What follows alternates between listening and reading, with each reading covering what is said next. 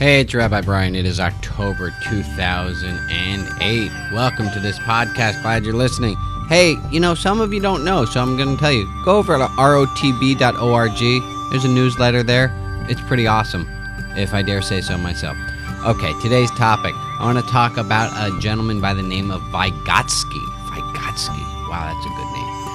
He was an educational theorist, and there are a few things that he talked about that I want to share with you.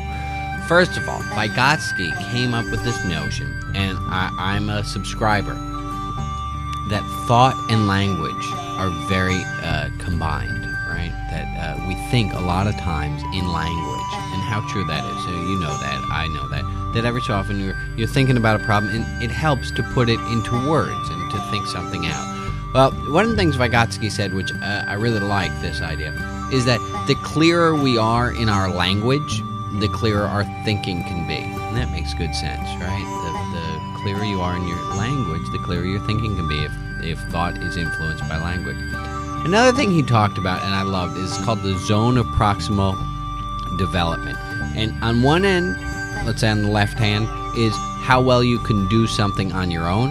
On the right side is how well you can do it with assistance.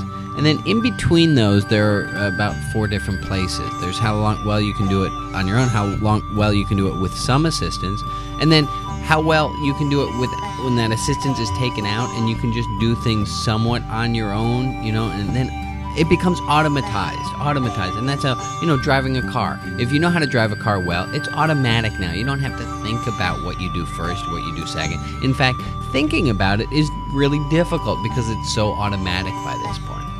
Well, one of Vygotsky's points in the Zone of Proximal Development is every so often something gets thrown in, a wrench gets thrown in, like you're in England and you have to drive on the wrong side, or you need to explain to someone how to drive, and it's really hard. It kind of throws you all the way off.